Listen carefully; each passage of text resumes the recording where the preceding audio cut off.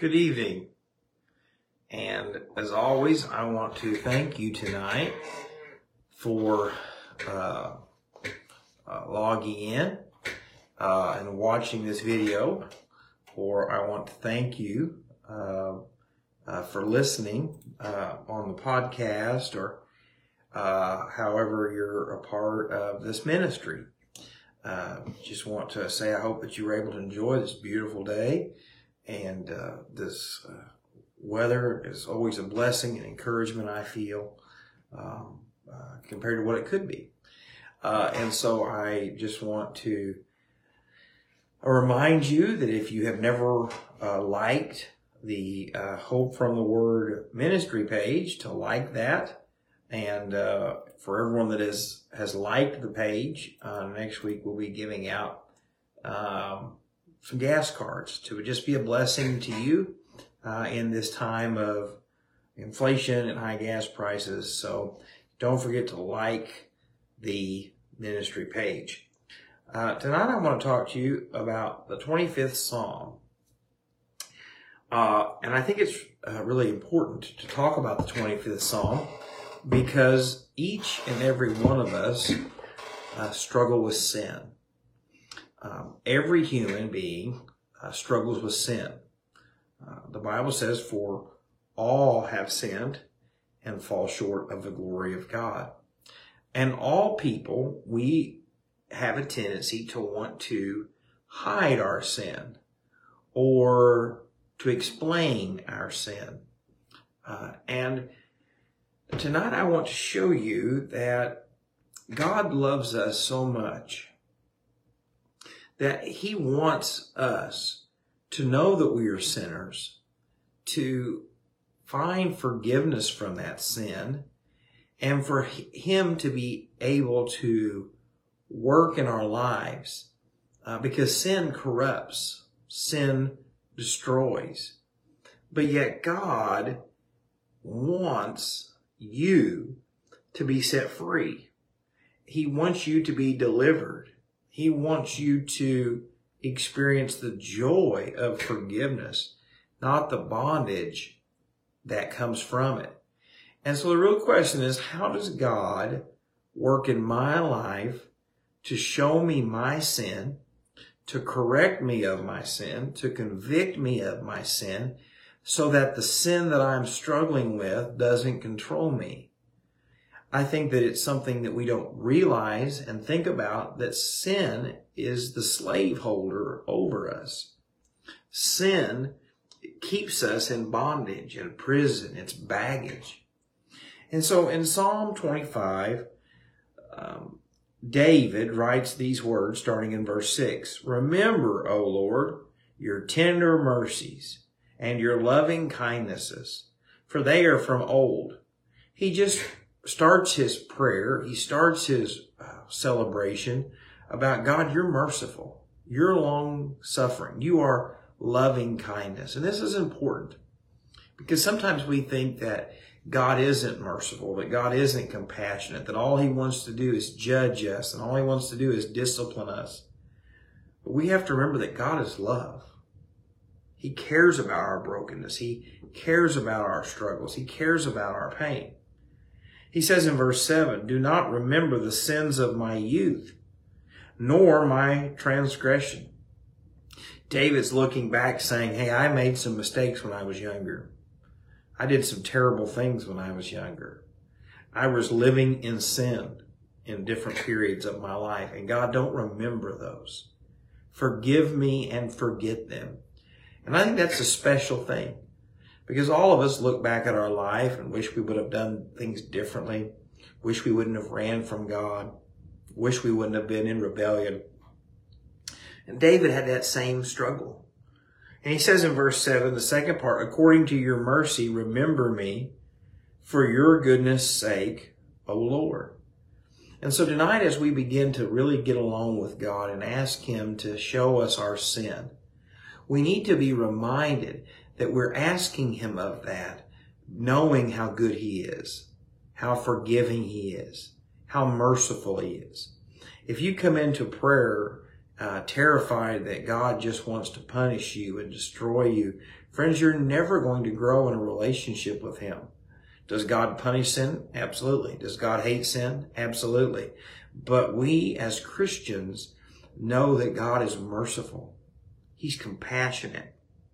And so how does God show me how I can be set free from the sin in my life? How can I be set free from the baggage in my life? Do I figure it out on my own? Do I read about it? Listen to what it says in verse 8. Good and upright is the Lord. Therefore, He teaches sinners in the way. God's Word, God's Spirit shows us as sinners what truth is. What truth is for me, what truth is for you.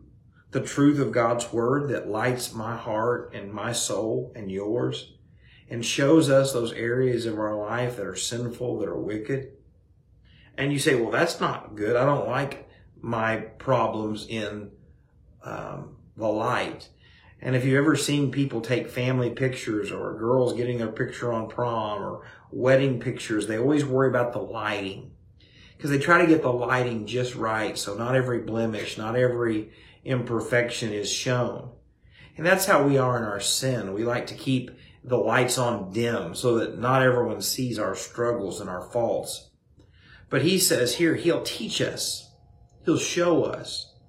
You say, well, now that the light is shined into my life, there is a reflective clarity. What comes next?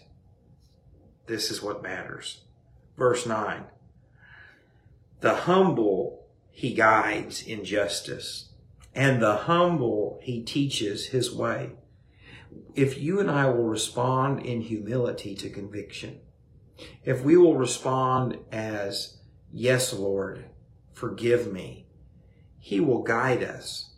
He will show us how to live and to enjoy and to celebrate freedom, real freedom from sin. Not a hard-heartedness, a cold-heartedness, a stubbornness that keeps us in bondage.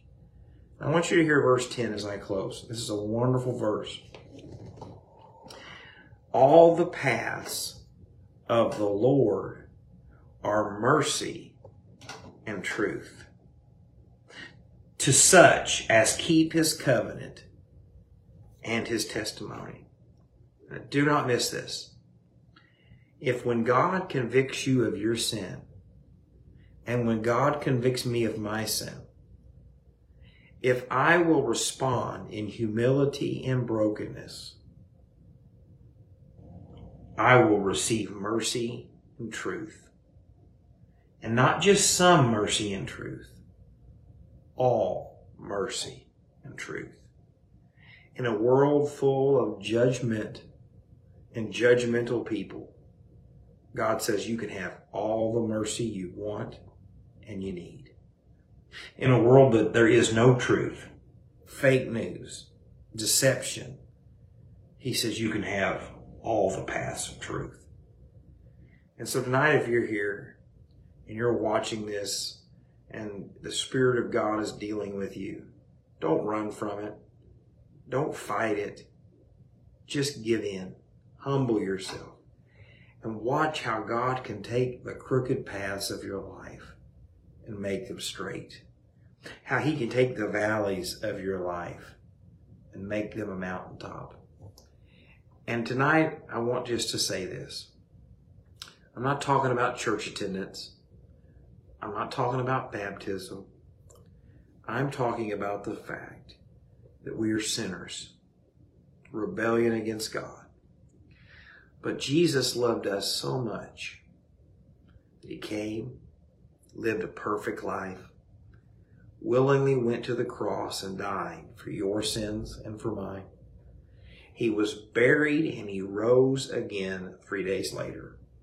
And the Word of God says that when conviction happens, if you'll repent and turn from our wicked ways and call upon His name as Lord and Savior of our life, then He'll save us. You say, well, Jake, I'm already a Christian and I struggle with sin. Well, He can still work and move. He can turn that marriage around. He can turn that private sin around. He can give you mercy and truth in a world that has none. So as always, I pray that the Lord would bless you, the Lord would keep you, that God would just work and move in your life. And as always, I pray, if the Lord is willing, that we will be together again tomorrow night. And as always, we're praying for you. Don't forget to like the ministry page, share these videos, and we pray that someone would come to know Christ because of them, or that God's people would be encouraged. And so as always, God bless you.